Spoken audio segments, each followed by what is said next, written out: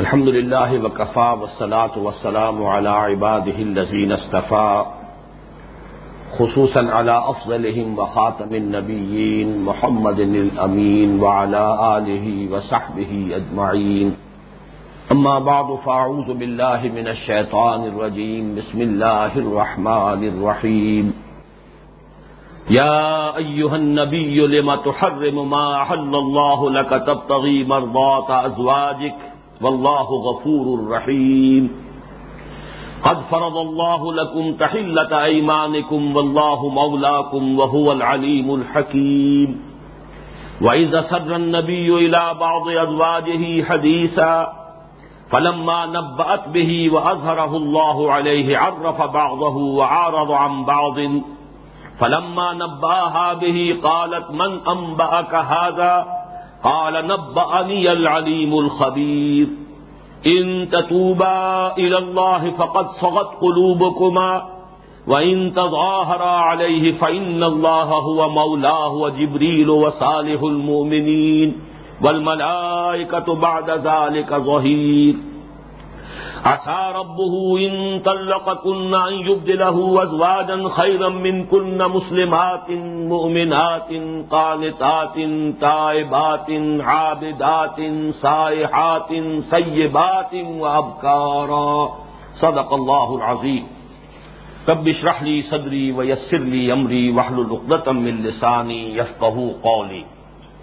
اللهم ربنا ألهمنا رشدنا واعذنا من شرور أنفسنا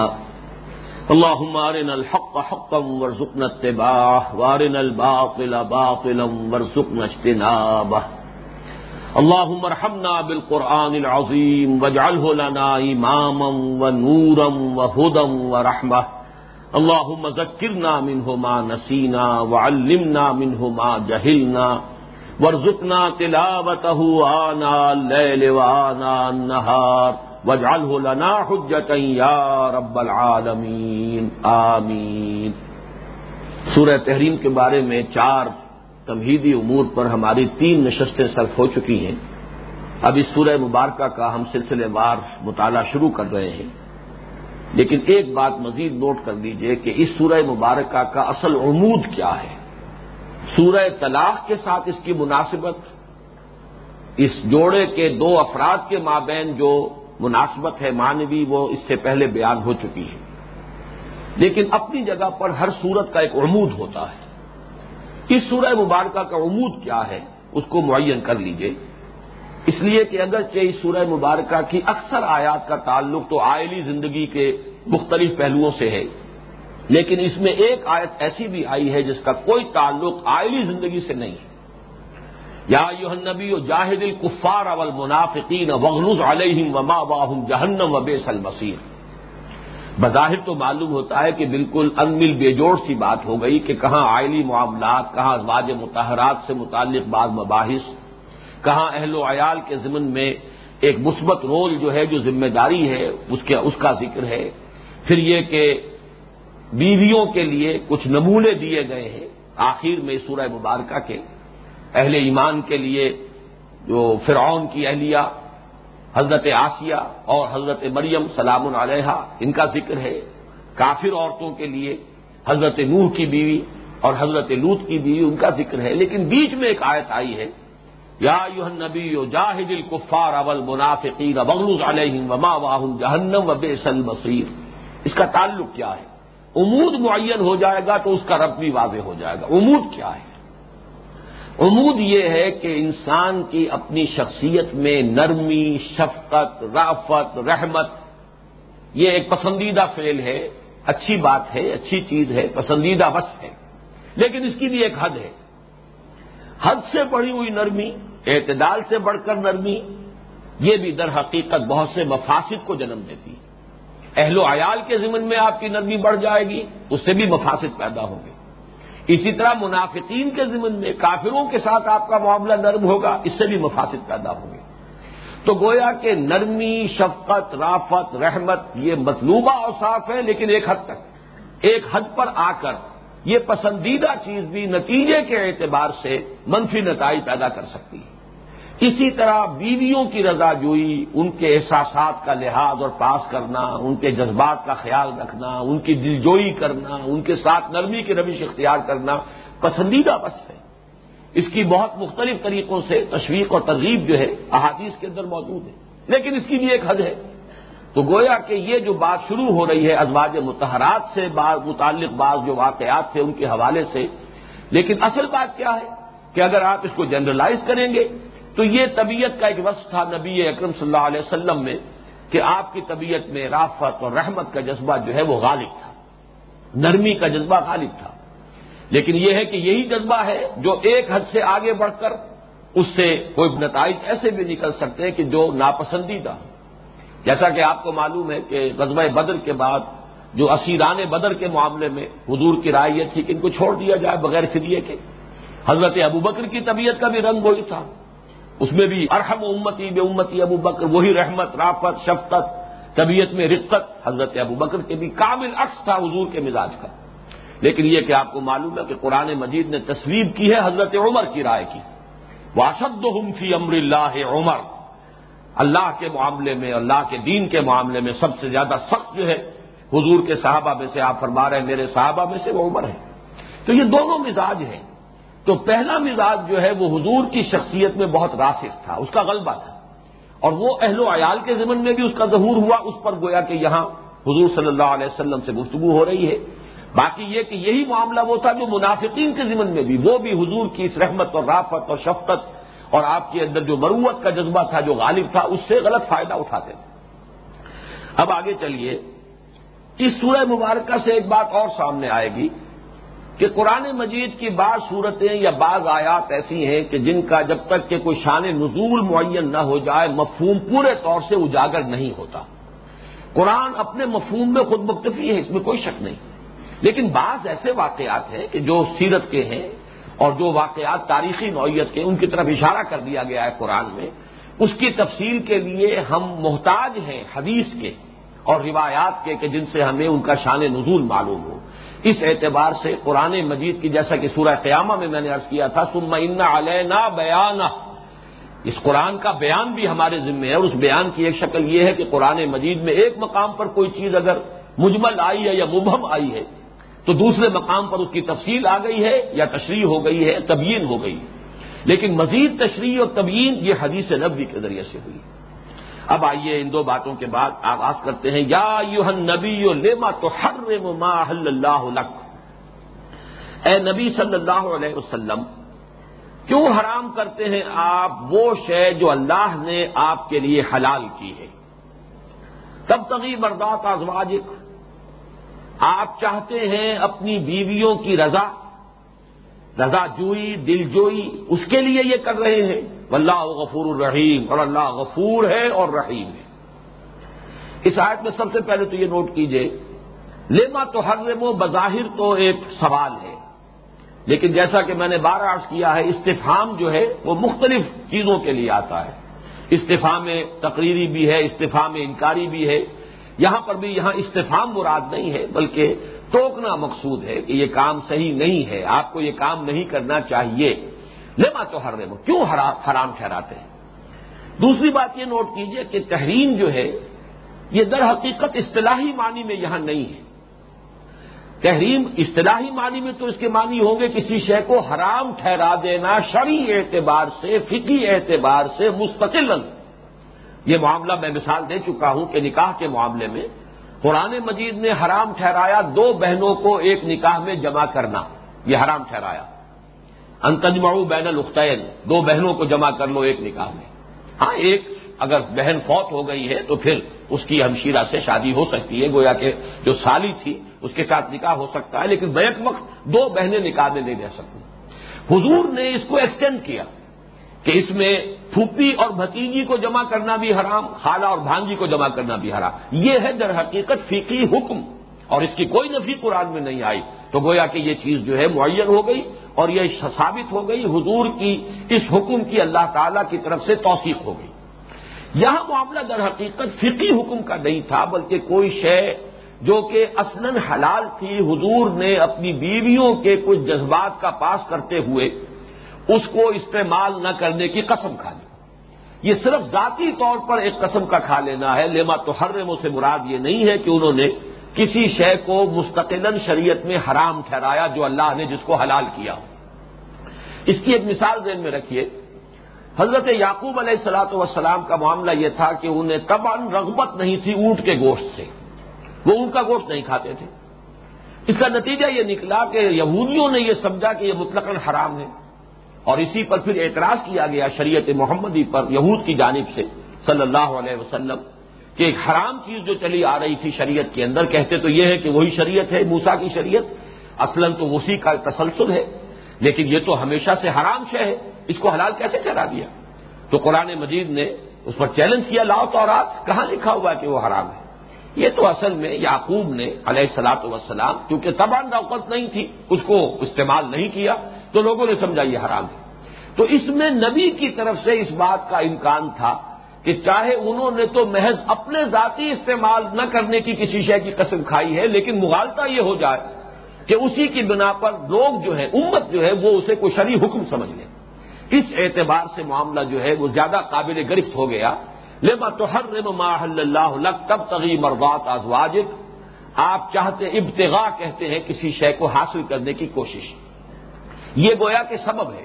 یہ آپ نے ایک حلال چیز کو استعمال نہ کرنے کی جو قسم کھا لی ہے، اس کا اصل سبب یہ ہے کہ آپ اپنی بیویوں کی رضا جوئی چاہتے ہیں، آپ ان کی دلجوئی کرنا چاہتے ہیں، آپ ان کے جذبات کا پاس کرتے ہیں. تو یہ چیز جو ہے اصلاً تو پسندیدہ ہے، لیکن یہ کہ اس کی بنا پر جو شے اللہ نے اصلاً حلال قرار دی ہے اس کو استعمال نہ کرنے کی قسم کھا بیٹھنا، یہ آپ کے شایان شان نہیں ہے. ایک عام مسلمان ایسی کوئی بات کر بھی لے تو اس کے اندر کوئی ایسی بڑی قباحت نہیں ہے، کوئی شے میں استعمال نہیں کروں گا، اس لیے کہ اس سے کوئی اس کا اندیشہ نہیں ہے کہ وہ کوئی مستقل حکم شرعی بن جائے گا. لیکن آپ کی حیثیت، آپ کا مقام، آپ کا مرتبہ، آپ شارع کی حیثیت رکھتے ہیں، تو آپ کا ہر فعل جو ہے وہ گویا کہ اس اعتبار سے بہت نپاتلا ہونا چاہیے کہ اس میں کہیں بھی شریعت کے حدود سے، ظاہر بات ہے کہ ادھر تو کوئی امکان ہی نہیں ہے کہ حرام کو حلال کر لیا جائے، لیکن حلال کو بھی استعمال نہ کرنے کی اپنے لیے کوئی پابندی لگا لینا اپنے اوپر یا قسم کھا بیٹھنا، یہ آپ کے لیے روا نہیں ہے، شایان شان نہیں ہے. لیکن نوٹ کیجئے، یہ ہے اللہ کی اپنے بندے پر صلی اللہ علیہ وسلم شفقت. واللہ غفور الرحیم، اللہ غفور الرحیم ہے. ایک طرح کی گرفت بھی آئی ہے، لیکن یہ کہ ساتھ ہی اس کے ساتھ ہی اعلان مغفرت کا بھی اور اللہ کے غفور الرحیم ہونے کا بھی، اس لیے بھی کہ ظاہر بات ہے کہ اس میں کسی حرام کو تو حلال نہیں کیا گیا، اس لیے بھی کہ اس میں جو اصل مقصد تھا وہ پسندیدہ ہے. بیویوں کے ساتھ نرمی کرنا، ان کے احساسات کا، جذبات کا پاس اور لحاظ کرنا یہ پسندیدہ بات ہے. یہ بات بڑی اہم ہے، اس کو جان لیجئے کہ نبی کی خطا جو ہوتی ہے وہ در حقیقت جانب نفس میں نہیں ہوتی، نفسانیت کی بنیاد پر نہیں ہوتی، جانب خیر میں حد اعتدال سے تجاوز ہو سکتا ہے. بات اچھی ہے، اصلاً مفید ہے، پسندیدہ ہے، معروف ہے، اچھی ہے، مطلوب ہے، لیکن اس میں بھی ہر شے کے اندر ایک حد ہوتی ہے. اس میں تو ہو سکتا ہے کہ کسی اچھی چیز میں حد اعتدال سے تجاوز ہو جائے، لیکن اس کا کوئی امکان نہیں ہے کہ نفسانیت کی وجہ سے یا معاذ اللہ ثم معاذ اللہ کسی بدنیتی کی وجہ سے یا نفس کے غلبے کی وجہ سے کوئی خطا جو ہے وہ نبی سے صادر ہو جائے. تو یہاں پر بھی وہ بات کہ ہے تو بات پسندیدہ مطلوب شے ہے، بیویوں کے ساتھ یہ نرمی پسندیدہ شے ہے، لیکن یہ کہ اس معاملے میں آپ سے جو بھی فعل صادر ہو گیا ہے یہ آپ کے شایان شان نہیں. اب ظاہر بات ہے کہ اس قسم کی آیات میں جیسا کہ میں نے عرض کیا ہمیں شان نزول کی طرف رجوع کرنا پڑتا. معاملہ کیا تھا؟ اس میں دو روایات ہیں کہ جو کثرت کے ساتھ آئی ہیں. ایک روایت جو ہے اگرچہ سیرت کی کتابوں میں تو اس کا خاصا چرچا ہوا ہے، لیکن صحائف ستہ میں یہ روایت موجود نہیں ہے. بعض جگہ پر اشارہ تو ایسا مل جاتا ہے کہ جس سے اس کی طرف بھی کوئی امکان پیدا ہو جائے، لیکن صراحت کے ساتھ یہ واقعہ کہیں صحاح کی جو 6 کتابیں حدیث کے مجموعے ان میں نہیں ہے. لیکن زیادہ چرچا اسی کا ہو گیا اس لیے کہ سیرت کی کتابوں میں اس قسم کے واقعات آ گئے. اور ایک وہ واقعہ ہے کہ جس کا ذکر جو ہے وہ صحیح احادیث کے اندر موجود ہے. وہ واقعہ کہ جس کا چرچا زیادہ ہے، اگرچہ وہ صحاح میں اس کا ذکر نہیں ہے، وہ ہے حضرت ماریہ قبطیہ کے بارے میں. حضرت ماریہ اور حضرت سیرین یہ 2 کنیزیں ہیں کہ جو حضور کی خدمت میں بھیجی تھی مقوقس نے. یہ پیٹریارک تھا اسکندریہ کا، مصر میں جو ہے اصل میں تو یہ رومن امپائر ہی کا گویا کہ مختلف حصے تھے، لیکن وہاں پر جو حکومت تھی اصلاً وہ جو ان کا ایک مذہبی رہنما اور پیٹریارک تھا، اس کی حکومت مقوقس۔ حضور نے جب سن 7 ہجری میں خطوط لکھے ہیں، آپ کے نامہائے مبارک گئے ہیں مختلف جو بھی حکمرانوں کے پاس، قیصر، کسریٰ، مقوقس، نجاشی، مختلف جو شیوخ تھے اور بحرین کا شیخ وغیرہ ان کے پاس، تو ان میں سے یہ مقوقس کا بھی معاملہ وہی تھا کہ جو ہرقل کا ہوا ہے۔ ہرقل نے بھی پہچان لیا تھا قیصر روم نے کہ یہ نبی ہے، وہی نبی ہے جن کی پیشین گوئیاں ہمارے ہاں موجود ہیں، لیکن مصلحت جو ہے پاؤں کی زنجیر بن گئی، ایمان وہ نہیں لایا۔ وہ یہ چاہتا تھا جیسے سن 300 عیسوی میں کانسٹنٹائن نے، قسطنطین جو تھا اس وقت کا رومن ایمپرر، اس نے جب عیسائیت اختیار کی تو این بلاک پوری سلطنت روما عیسائی ہو گئی۔ نتیجہ یہ ہو کہ نظام برقرار رہا، اس کی حکومت جو ہے اس کو کوئی نقصان نہیں پہنچا، اس کی شہنشاہی برقرار رہی۔ تو یہی چاہتا تھا ہرقل بھی کہ اگر یہ میرے تمام جو آیان سلطنت ہیں اور میرے تمام سپہ سالار ہیں اور یہ مذہبی پیٹریارکس ہیں، مختلف لوگ ہیں، بطریق ہیں، یہ سب کے سب کسی طریقے سے اگر ایمان لے آئیں محمد پر صلی اللہ علیہ وسلم، تو گویا کہ ان بلاک ہو جائے گا یہ کنورشن، اور اس سے ہمارا نظام قائم رہے گا، میری بادشاہی برقرار رہے گی۔ یہ ہو نہیں سکا، وہ محروم رہ گیا۔ یہی مسئلہ ہوا مقوقس کے ساتھ۔ اس نے خط لکھا حضور کو جواباً، بڑی عزت کی ہے، حضرت حاتب ابن ابی بلتع رضی اللہ تعالیٰ عنہ خط لے کر گئے تھے مقوقس کے پاس، احترام کیا، اکرام کیا،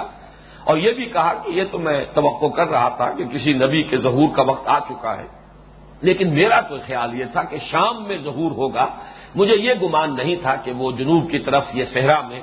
ادھر ظہور ہو جائے گا۔ بس اتنی بات اس نے کہی، پھر ایک خط لکھا کہ میں آپ کی خدمت جو کو ہدیے بھیج رہا ہوں، وہ ایک سواری کے لیے بھی گھوڑا بھیجا ہے دلدل نام سے جو مشہور ہے، اور دوسرے یہ کہ 2 کنیزیں آپ کی خدمت میں بھیج رہا ہوں، یہ ہمارے ہاں اعلیٰ خاندان کی خواتین ہیں، یہ میں کوئی گھٹیا خواتین جو ہیں ان کو نہیں بھیج رہا ہوں۔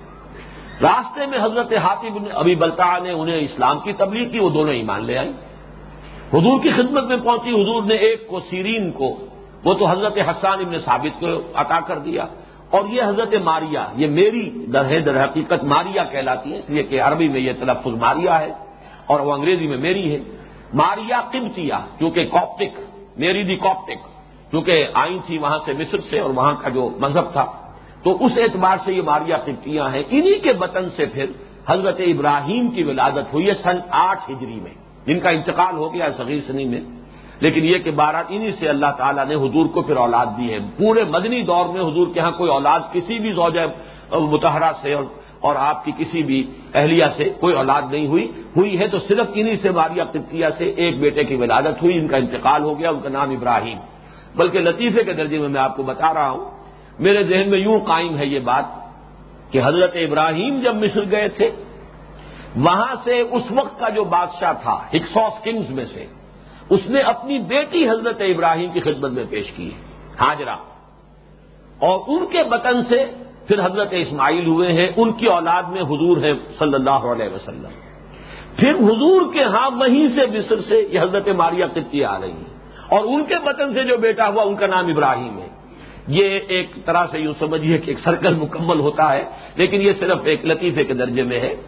اور انہی کے بارے میں حضور کا یہ قول ملتا ہے کہ لو عاش ابراہیم لکان نبیا، اگر ابراہیم زندہ رہتے تو وہ نبی ہوتے۔ اس کو بعض قادیانی جو ہے استعمال کرتے ہیں دلیل کے طور پر ختم نبوت کے خلاف، کہ حضور نے جب یہ فرمایا ہے کہ لو عاش ابراہیم لکان نبیا، تو اس سے تو ثابت ہو گیا کہ نبوت کا سلسلہ ختم نہیں ہوا۔ اس پر مجھے ایک مرتبہ بڑی کنفرنٹیشن کی کیفیت ہو گئی تھی، ٹورنٹو میں ایک صاحب سے گفتگو ہو رہی تھی، قادیانی ایک شخص تھا، وہ جب کج پیسی پر اتر آیا تو اللہ نے فوراً جواب سجھا دیا، مجھے اللہ کا شکر ہے، فبہت الذی کفر والی کیفیت اس کی ہو گئی تھی۔ میں نے کہا لا کے ساتھ ہے، جب شرطیہ کلام آتا ہے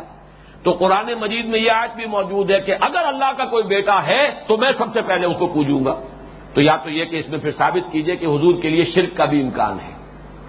لیکن یہاں تو اصل میں کسی شے کی نفی کی شدت کے لیے بات کہی جاتی ہے، اگر ایسا ہوتا تو میں یہ کرتا، لیکن یہ کہ اس کا کوئی امکان نہیں، نہ وہاں کوئی امکان تھا کہ اللہ کے کوئی بیٹا ہو اور حضور اس کو پوجے، نہ یہاں اس کا کوئی امکان تھا کہ حضرت ابراہیم زندہ رہتے اور وہ نبی ہوتے،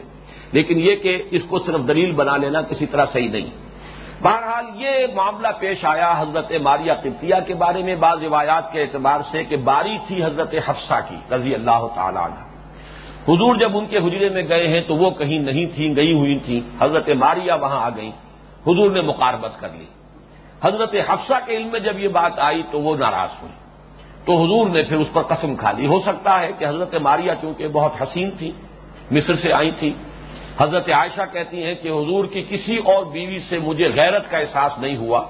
لیکن یہ کہ ماریہ کے آنے کو میں نے بھی محسوس کیا، اس لیے کہ وہ نہایت حسین و جمیل۔ تو یہ ایک احساس ہے خواتین کا، ایک فطری اور طبیعی احساس ہے، اس میں کوئی بات جو ہے قباحت والی نہیں ہے۔ تو ہو سکتا ہے کہ سبھی کے ذہنوں میں ایسی بات ہو اور حضور نے پھر قسم کھا لی ہو کہ میں ماریہ سے، یعنی ماریہ قبطیہ سے اب یہ تعلق جو ہے، تعلق ازدواج یا جو بھی زن و شو کا معاملہ ہے وہ میں نہیں کروں گا۔ ایک رائے یہ ہے روایت کے اعتبار سے کہ بیویوں کی رضا جوئی کے لیے تبتغی مرضات ازواجک، ایک شے کہ جو حلال ہے، جیسا کہ میں اس سے پہلے بیان کر چکا ہوں، ما ملکت ایمانکم، یہ مستقل ایک ہے شعبہ کے قرآن مجید میں، جو ہمارا پہلا درس تھا اس تیسرے حصے کا، اس میں بھی دونوں مقامات پر آیا ہے، الا علی ازواجہم او ما ملکت ایمانہم فانہم غیر ملومین، تو اس میں ملامت کا کوئی پہلو ہے نہیں۔ دوسرا معاملہ جو ہے وہ زیادہ جو ہے روایات کے اعتبار سے قوی ہے، اور وہ معاملہ ہے حضور کا ایک معمول تھا کہ عصر اور مغرب کے درمیان آپ ایک چکر لگاتے تھے تمام ازواج مطہرات سے مزاج پرسی کے لیے۔ اب فرض کیجئے 7، 8، 9 بھی ایک وقت جو ہے حضور کے عقد میں رہی ہیں، تو یہ کہ اب باری تو آ رہی ہے، 9ویں دن آئے گی، شب باشی کا معاملہ، لیکن روزانہ ایک ملاقات، مختصر ملاقات، تو آپ عصر مغرب کے درمیان چند منٹ کے لیے تمام ازواج کے ہاں جاتے تھے۔ اس میں ایسا ہوا کہ ایک مرتبہ حضرت زینب بنت جحش رضی اللہ تعالی عنہا کے ہاں کہیں سے شہد آ گیا، وہ شہد حضور کو پیش کیا، انہوں نے تناول فرمایا، اس میں کچھ معمول سے زیادہ وقت لگ گیا۔ اس پر اب وہ رشک تو ہے، بہرحال حضور کے ازواج مطہرات بھی آخر عورت تھیں، عورتوں کے اندر رشک تو ہوتا ہے کہ یہ معمول کے خلاف حضور نے حضرت زینب کے ہاں زیادہ وقت جو ہے لگانا شروع کر دیا ہے، کئی دن متواتر ایسا ہو گیا کہ وہ شہد پیش کرتی ہیں، یہ شہد کھا رہے ہیں، حضور تناول فرما رہے ہیں، نتیجتاً وقت زیادہ لگ گیا۔ تو حضرت عائشہ اور حضرت حفصہ رضی اللہ تعالی عنہما، حضرت عائشہ حضرت ابوبکر کی صاحبزادی ہیں، حضرت حفصہ یہ حضرت عمر کی صاحبزادی ہیں، اور جو مقام اور مرتبہ صحابہ میں ان دونوں کا ہے صاحبین، اس لیے کہ وہ تو معاملہ جو ہے گویا کہ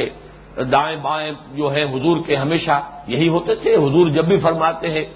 ذهب تو انا و ابو بکر و عمر، میں گیا وہاں اور ابو بکر بھی گئے، عمر بھی گئے، تو ہر جگہ پر یوں سمجھیے کہ نائبین کی حیثیت ان دونوں کو حاصل تھی۔ اس کی بنا پر ان دونوں کو گویا کہ ازواج مطہرات میں بھی کچھ ایک رتبہ حاصل تھا، انہیں خود بھی احساس ہوگا اور دوسری ازواج کو بھی احساس ہوگا۔ اس اعتبار سے ان دونوں نے یہ آپس میں طے کیا کہ جب حضور ہمارے یہاں آئیں گے تو ہم یہ کہہ دیں گے کہ آپ کے منہ سے کچھ بو آ رہی ہے۔ اصل میں شہد جو ہے اس کا معاملہ ہوتا یہ ہے کہ جس علاقے کا شہد ہوگا وہاں جو جڑی بوٹیاں ہوتی ہیں اور اسی سے شہد کی مکھیاں جو ہیں وہ اب کشید کر رہی ہیں، تو اس کی کوئی نہ کوئی جو ہے اگر کسی میں کوئی ہیک جسے ہم کہتے ہیں، کوئی بساند یا کوئی اس طرح کی ہلکی سی کوئی بو ہے تو وہ شہد میں بھی آ جاتی تھی۔ تو مغافیر ایک بوٹی کا نام ہے، اور اس سے جو شہد کشید ہوتا تھا یا اس علاقے سے جو شہد آتا تھا اس میں وہ ہلکی سی بساند ہوتی تھی،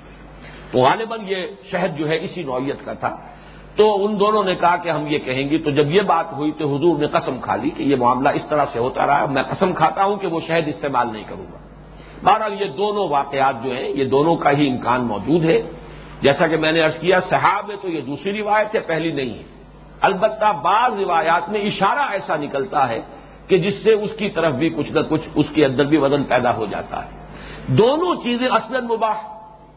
اس پر جب حضور نے قسم کھا لی تو اب گویا کہ اللہ تعالیٰ کی طرف سے یہ آپ کو ٹوکا جا رہا ہے، یا ایھا النبی لما تحرم ما احل اللہ لک تبتغی مرضات ازواجک واللہ غفور الرحیم، اے نبی کیوں آپ حرام کر رہے ہیں؟ اب یہاں میں اضافہ کر رہا ہوں اپنے منہ پر، اس لیے کہ یہ حرام کر دینا جو ہے مستقل شریعت کے ضابطے اور قانون کے اعتبار سے نہیں تھا، کیوں اپنے اوپر حرام کر رہے ہیں وہ شے ما احل اللہ لک جو اللہ نے آپ کے لیے حلال کی ہے۔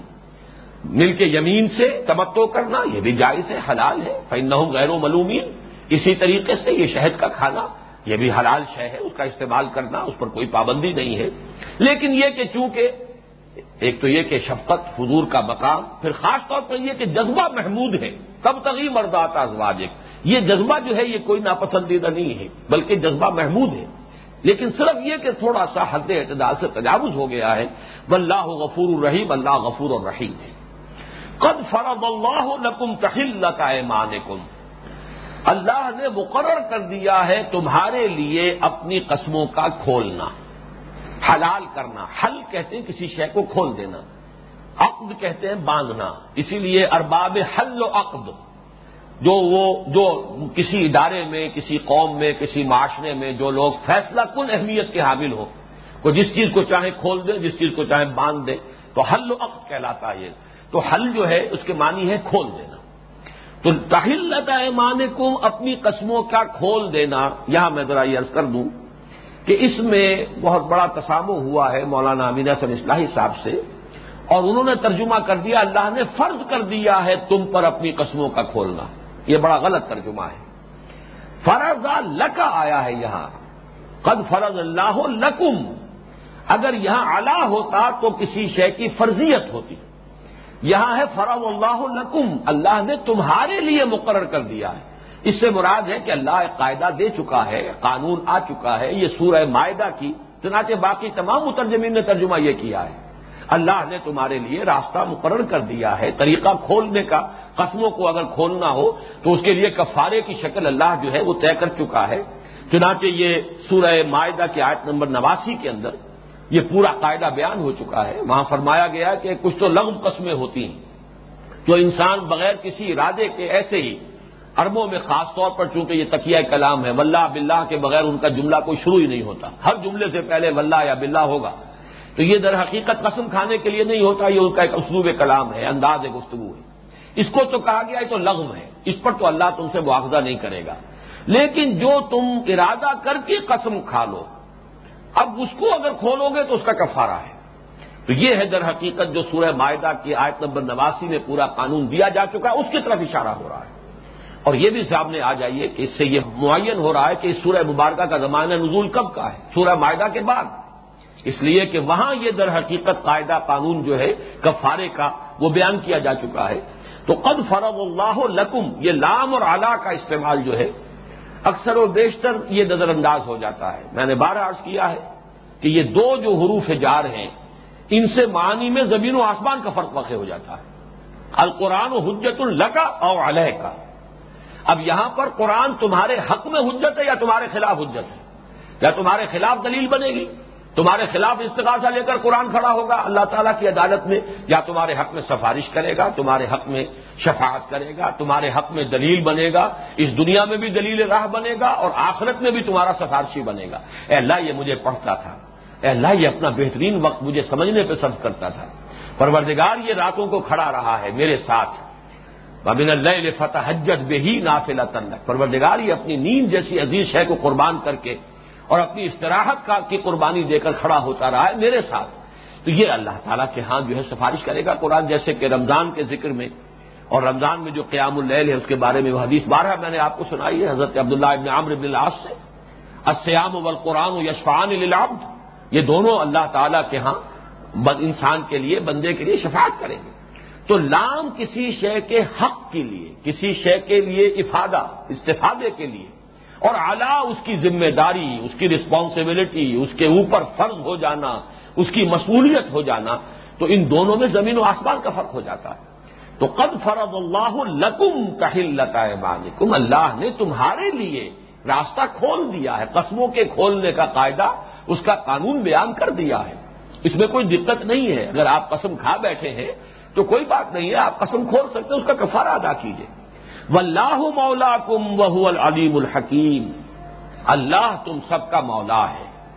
اللہ تمہارا پشت پناہ ہے، تمہارا حامی ہے، خیر خواہ ہے، مددگار ہے۔ یہ لفظ مولا جو ہے عربی زبان کا، واقعہ یہ ہے کہ ہماری زبان کے یہ سارے الفاظ جو میں نے استعمال کیے ہیں جمع کیے جائیں تب کہیں جا کے یہ مفہوم جو ہے اس سے ادا ہوتا ہے لفظ مولا کا۔ تو ہوا مولاکم، تمہارا مددگار، تمہارا حامی، تمہارا پشت پناہ، تمہارا خیر خواہ، اور اس میں اشارہ کیا جا رہا ہے کہ اللہ تعالیٰ گرفت بھی کرتا ہے اگر، تو اس کی گرفت بھی تمہاری مصلحت کے لیے۔ اللہ نے تم پر کوئی ذمہ داریاں ڈالی ہیں تو اس میں بھی تمہاری مصلحت ہے، اللہ نے کوئی چیزیں حرام کر دی ہیں تمہارے لیے تو اس میں بھی تمہاری بہتری ہے۔ اللہ تعالیٰ تو غنی ہے، واللہ غنی عن العالمین، تمام جہانوں سے وہ بے پرواہ ہے، وہ بے نیاز ہے، اسے کوئی احتیاج نہیں ہے۔ واللہ مولاکم وہو العلیم الحکیم، وہ علیم اور حکیم ہے۔ جو بھی اس نے احکام دیے ہیں شریعت کے، جو بھی اس نے نظام دیا ہے تمہیں، چاہے وہ آئلی نظام ہو، چاہے وہ معاشرتی نظام ہو، چاہے وہ جو معاشی احکام ہیں حلت اور حرمت کے، وہ سب کے سب جو ہے اللہ تعالیٰ کے علم کامل کی بنیاد پر ہیں، اللہ تعالیٰ کی حکمت بالغہ کی بنیاد پر ہیں۔ علم کامل اور حکمت بالغہ، ان دونوں کو سمجھنا چاہیے کہ منبع اور سرچشمہ ہے ان احکام شریعت کا۔ تو قد فرض اللہ لکم تحلۃ ایمانکم واللہ مولاکم وہو العلیم الحکیم، وہ علیم ہے اور حکیم ہے۔ اب آئیے تیسری آیت کی طرف۔ وَإِذْ أَسَرَّ النَّبِيُّ إِلَىٰ بَعْضِ أَزْوَاجِهِ حَدِيثًا، اور جب کہ ایک بات راز کے طور پر کہی نبی نے اپنی ازواج میں سے کسی کو، بعض ازواجہ حدیثہ ایک بات ہے، یہاں ذرا نوٹ کر لیجئے یہ اسرہ یسر اسراراً، کیونکہ میرا یہ نام ہے اس کے حوالے سے ذرا اس کی تھوڑی سی وضاحت ہو جائے۔ اسرہ یہاں آیا ہے الا، اسرہ اگر بغیر الا کے ہوگا تو کسی شے کو چھپانا، اسرہ الا کسی کو کچھ چھپا کر بتانا، بطور راز بتانا، خفیہ طور پر بتانا۔ تو اسرار کا جو لفظی معنی ہے وہ یہی ہے، کسی شے کو چھپانا یا کسی شے کو بطور راز کسی کو بتانا، خفیہ طریقے پر کسی کو اطلاع دینا بطور راز کے۔ لیکن اس میں ایک بات یہ ہے کہ یہ ان چند الفاظ میں سے عربی زبان کے کہ جن میں دو مفہوم متضاد بیک وقت موجود ہوتے ہیں۔ لفظ اسرار کا اصل مفہوم تو یہی ہے، لیکن جو باب افعال کا خاصہ ہے، سلب ماخذ اسے کہتے ہیں، جیسے فلوس پیسہ، افلاس کہتے ہیں پیسہ نہ ہونے کو، اسی طریقے سے طاقت، اطاقت کہتے ہیں کسی کی طاقت نہ ہونے کو، اطاقت باب افعال سے جب آئے گا۔ وَعَلَى الَّذِينَ يُطِيقُونَهُ فِدْيَةٌ طَعَامُ مِسْكِينٍ، اگر وہ لوگ جو ہے روزہ رکھنے کی طاقت نہیں رکھتے، چاہے وہ مرض کی وجہ سے ہے، چاہے یہ شیخ فانی ہے، اتنا بوڑھا ہو چکا ہے، اتنا ضعیف ہے کہ اس بات کا اندیشہ ہے کہ روزہ رکھے گا تو کہیں اس کی موت واقع نہ ہو جائے، تو وہاں پہ یطیقون در حقیقت اس معنی میں آیا ہے کہ جن کے اندر یہ کیفیت موجود نہیں ہے، طاقت نہیں ہے، تحمل نہیں کر سکتے روزے کا، تو اطاقت جو ہے باب افعال سے آیا ہے سلب ماخذ کے طور پر۔ اسی طرح اسرار کے معنی ہے کسی راز کا فاش کر دینا، یہ بھی اس مفہوم بیک وقت موجود ہے۔ یہ ایک زمانے میں جب وہ سن 82-83 کا معاملہ ہے، میرے سے متعلق بہت سی کنٹروورسیاں پریس میں، نہ صرف اس ملک کے پریس میں بلکہ انٹرنیشنل پریس میں بھی بہت سی باتیں چل رہی تھی۔ اس وقت میرے نام پر بھی ایک بحث چھیڑ دی گئی تھی یہاں اخبارات میں، تو اس وقت خود مجھے جو ہے تحقیق کرنی پڑی۔ تو لسان العرب کو جب میں نے کھول کر دیکھا تو مجھے ایک طرح کی خوشی ہوئی کہ یہ تو لفظ بہت جامع ہے جو اللہ نے مجھے نام کے طور پر اپنے والدین کے ذریعے سے عطا کیا ہے، کہ اس میں دونوں معنی موجود ہیں، خفیہ بھی بتانا اور علن اعلان بتانا، راز کو فاش کر دینا۔ اس راز کو ایک مرد قلندر نے کیا فاش، تو راز کا فاش کر دینا جو ہے وہ بھی اس لفظ کے مفہوم میں داخل ہے۔ بہرحال یہاں یہ لفظ آیا ہے اذ اسر النبی الی بعض ازواجہ حدیثا، ایک اور واقعہ ہو رہا ہے، اور اس واقعے کے پس منظر میں بھی یہ ہے کہ حضور کی نرمی، شفقت، رافت، رحمت کی وجہ سے ازواج مطہرات میں ایک ایسی کیفیت پیدا ہو گئی تھی، میں بہت محتاط لفظ استعمال کرنا چاہتا ہوں اس لیے کہ مولانا مودودی نے بعض الفاظ استعمال کیے اور اس میں واقعتاً بھی ذرا ان سے یعنی بے احتیاطی ہو گئی، اور پھر بعض علماء نے ان کے خلاف مورچہ لگایا انہی الفاظ پر۔ ایک تو انہوں نے لفظ شوخی استعمال کر لیا کہ حضرت عائشہ یا اور دوسری بعض ازواج جو ہیں وہ کچھ شوخی برت لیتی تھی حضور کے ساتھ۔ ایک لفظ زبان درازی بھی استعمال کر لیا۔ زبان درازی کا لفظ میرے نزدیک شوخی کا لفظ جو ہے وہ تو اتنا ثقیل یا نامناسب نہیں ہے، اس لیے کہ ہمیں اصل میں سمجھنا چاہیے کہ یہ معاملات جو ہوتے ہیں گھریلو زندگی کے اندر، شوہر اور بیوی کے معاملات، میں نے یہ کئی مرتبہ بات بیان کی ہے کہ ہمارا جو رشتہ ہے حضور کے ساتھ، ہم اس پر قیاس نہیں کر سکتے صحابہ کے رشتوں کو۔ ہمارا تو ایک ہی رشتہ ہے، آپ اللہ کے رسول، ہم آپ کے امتی، اور دوسرا رشتہ کون سا ہے؟ لیکن صحابہ کا کیا تھا؟ حضرت ابوبکر امتی بھی ہے، خسر بھی ہے، خسر باپ کی جگہ ہوتا ہے۔ حضرت عمر امتی بھی ہے اور خسر بھی ہے۔ حضرت عباس امتی ہونے کی حیثیت سے حضور کے تابع ہے، تابع فرمان ہے، اطاعت لازم ہے، جو بھی امتی کا کام ہے وہ کرنا ہے، لیکن چچا ہونے کے اعتبار سے باپ کے درجے میں۔ حضرت حمزہ چچا بھی ہیں. تو یہ جو رشتے تھے وہاں پر یہ بھی تو بالفعل موجود تھے، اس لیے کہ اس وقت تو حضور صرف رسول اللہ کی حیثیت سے نہیں تھے، بلکہ جب آپ بنفس نفیس موجود تھے تو وہ محمد ابن عبداللہ کی حیثیت سے بھی موجود تھے. اس حیثیت سے رشتے تھے. یہ رشتہ جو ہے چچا بھتیجے کا، یہ رشتہ جو خسر داماد کا ہے، یہ محمد ابن عبداللہ کے ساتھ ہے، یہ محمد الرسول اللہ کے ساتھ نہیں ہے. اس لیے سورہ حجرات میں ہم چل کر پڑھیں گے آیت وَاعْلَمُوا أَنَّ فِيكُمْ رَسُولَ اللَّهِ. اے مسلمانوں پیش نظر رکھو اس بات کو، چاہے یہ تمہارے بھتیجے ہیں، چاہے یہ تمہارے داماد ہیں، اور اے نبی کی بیویوں چاہے یہ تمہارے شوہر ہیں، لیکن ان کی یہ حیثیت ہمیشہ سامنے رکھو کہ یہ اللہ کے رسول ہیں. کہیں ایسا نہ ہو کہ دوسری حیثیتوں کی وجہ سے تم کچھ ایسا طرز عمل اختیار کر لو جس سے وہ طرز عمل مجروح ہو جائے کہ جو بحیثیت ایک امتی کے ہونا چاہیے. تو یہ معاملہ جو ہے صحابہ کرام کے لیے اور جو آپ کے زیادہ قریبی قرابت دار تھے ان کے اعتبار سے بڑا نازک معاملہ تھا. تو اب شوہر اور بیوی کا معاملہ ایسا ہوتا،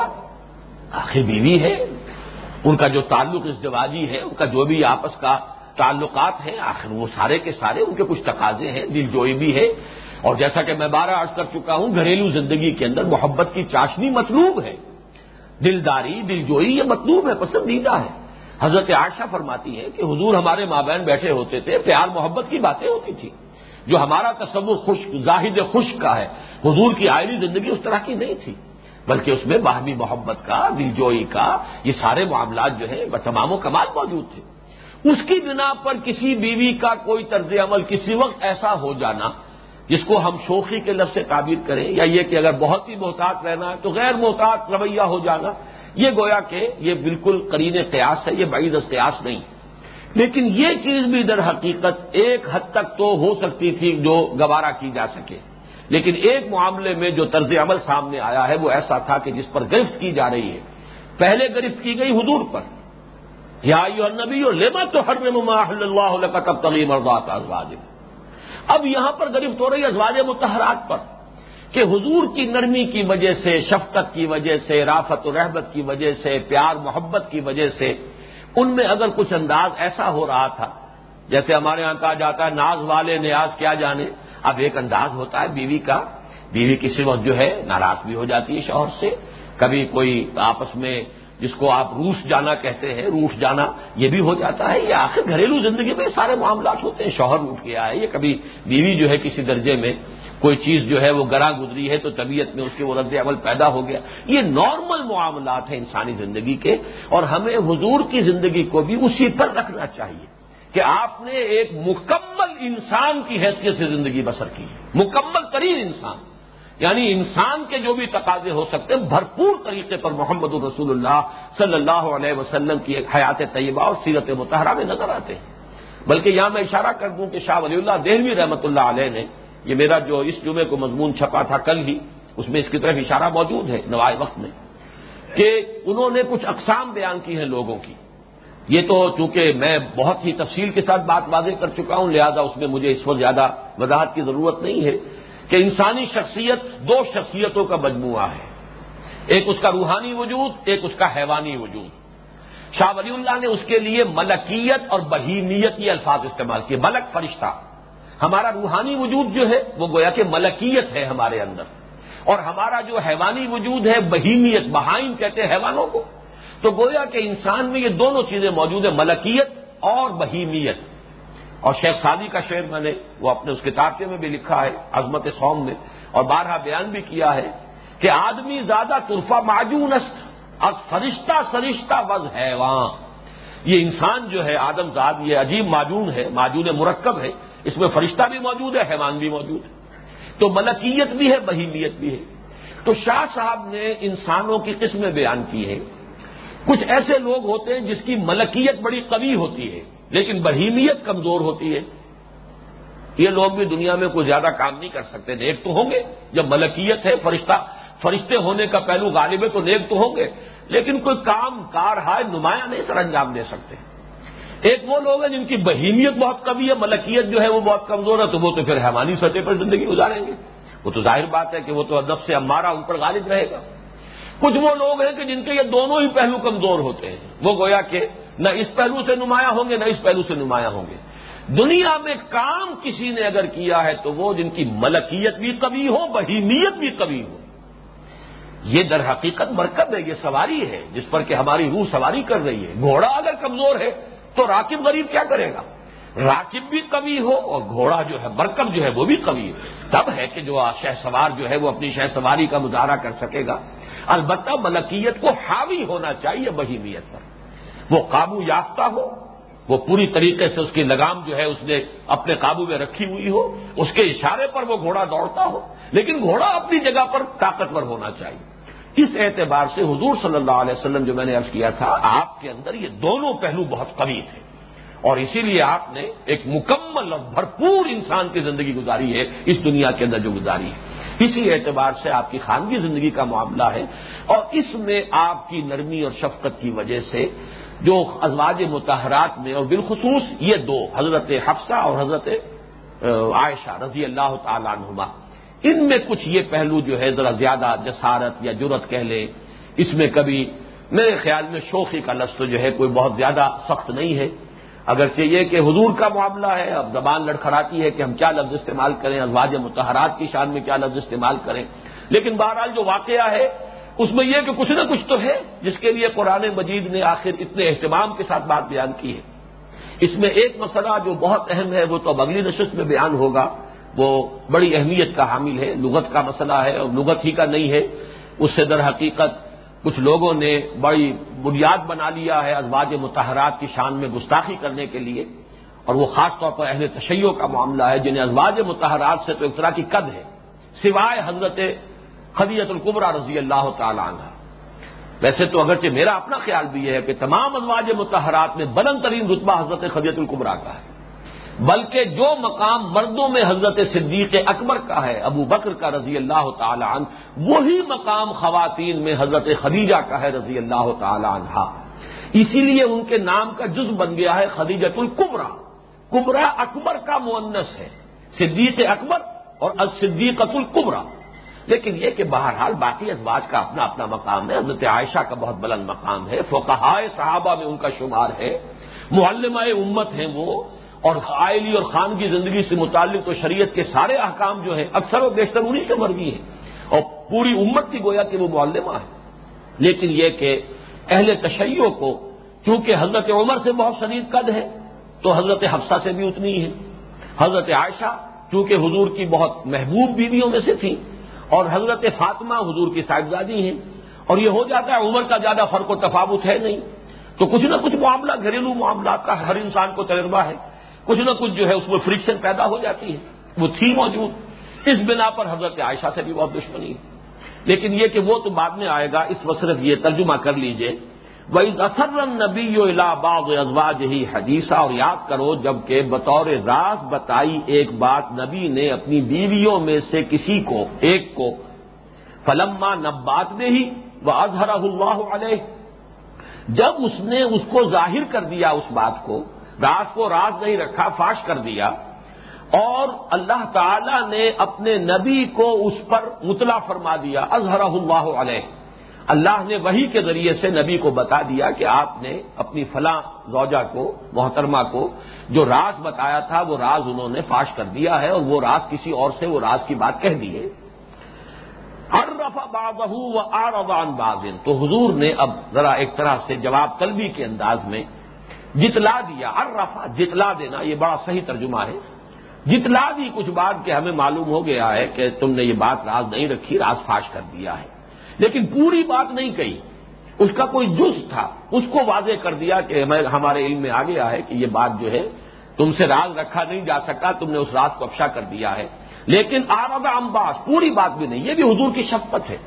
کہ بہت زیادہ شرمندہ کرنے کی کوشش نہیں، بلکہ یہ کہ صرف یہ کہ اشارہ کر دیا کہ غلطی تم سے ہوئی ہے، میں نے تم سے ایک راز کی بات کہی تھی، تم نے ذرا اس کا ایک پہلو جو ہے آپ نے نمایاں کر دیا کہ یہ تم نے فاش کر دیا ہے۔ فلما نباہا بہ، جب انہوں نے اپنی ان زوجہ محترمہ کو